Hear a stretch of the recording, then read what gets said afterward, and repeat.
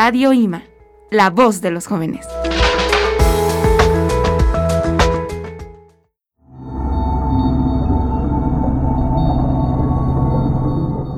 Bienvenidos al Rincón del Insomnio, donde las historias puedan ser reales, o quizá no.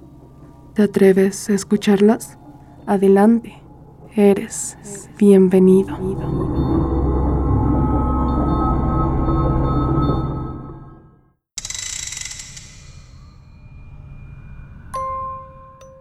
Debo decir que yo soy alguien que no cree en cosas paranormales ni mucho menos.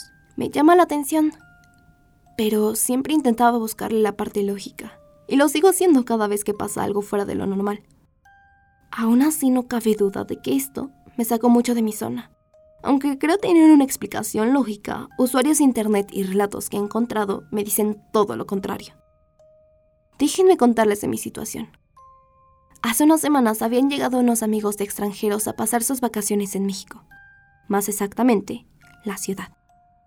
Se instalaron en un hotel y todos los días, o casi todos, nos reuníamos a comer y visitar lugares turísticos. Su último día decidí llevarlos al centro. Como era un sábado, estaba bastante saturado de gente. Tuvimos que dejar mi auto para viajar por el metro. Para no hacer este relato tan largo, nos dirigimos a la estación de nuevo a las 2 de la mañana, cuando terminamos de recorrer todo el centro. Estaba bastante solo, a decir verdad. Nos subimos al vagón. Primero iríamos al hotel, y después me iría a mi casa a descansar.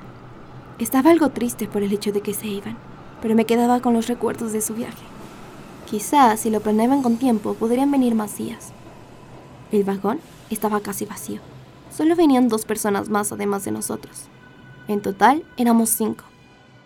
El aura se sentía algo pesada, pero mis amigos lo alivianaban con chistes y anécdotas de todo tipo. Hasta que llegó el momento idóneo. Miré hacia la derecha y visualicé a una mujer más. Al principio pensé que quizá no la había visto subir, así que lo dejé pasar. La estaba mirando y pronto ella me miró a mí. Su sonrisa era bastante tétrica. Debo remarcar esto, porque realmente lo era. Parecía muy grande, casi como forzada, y sus ojos parecían dilatados. Solo eran 2 aceitunas que me miraban fijamente. Intenté desviar la mirada, pero me era imposible. Sentir su mirada en mi nuca me ponía los pelos de punta. Saber que me estaba viendo con esos ojos de aceituna me hacía sentir muchos escalofríos. Pensé que era el único, pero pronto escuché a uno de mis amigos. ¿Se dieron cuenta?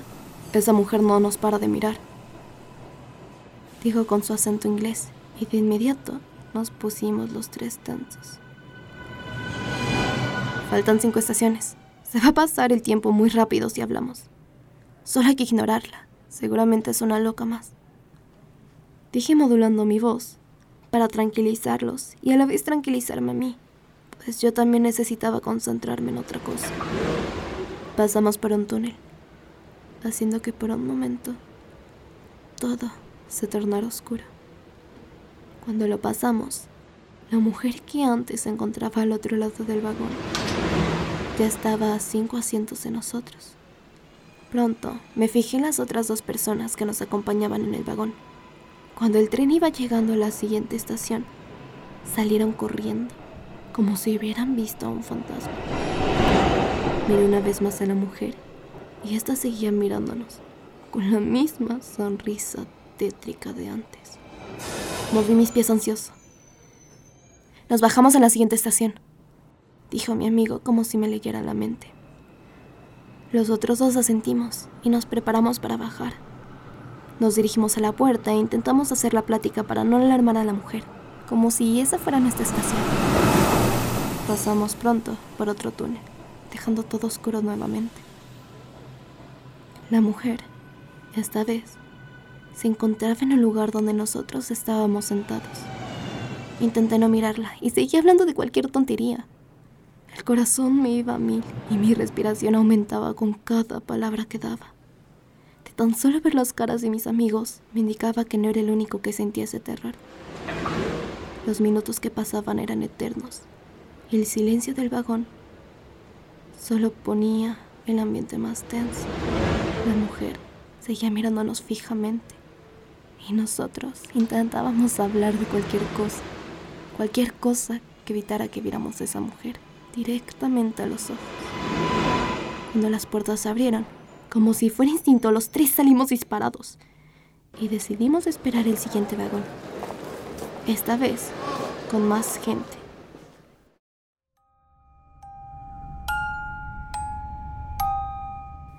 Después de lo que sucedió, no quise tomar de nuevo el metro. Así que me quedé aquella noche con mis amigos hasta la hora de su vuelo. Aún quiero creer que quizá lo que nos topamos fue una persona que padecía de sus facultades mentales. Pero mis amigos creen firmemente que fue algo inexistente, pues nunca la vieron tocar el piso. Pero creo que eso ya queda a criterio de cada quien.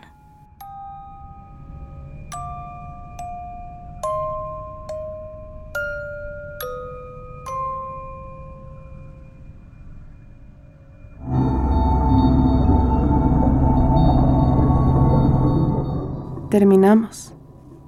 Ya puedes dormir tranquilo, pues el Rincón del Insomnio ha cerrado sus puertas por el día de hoy.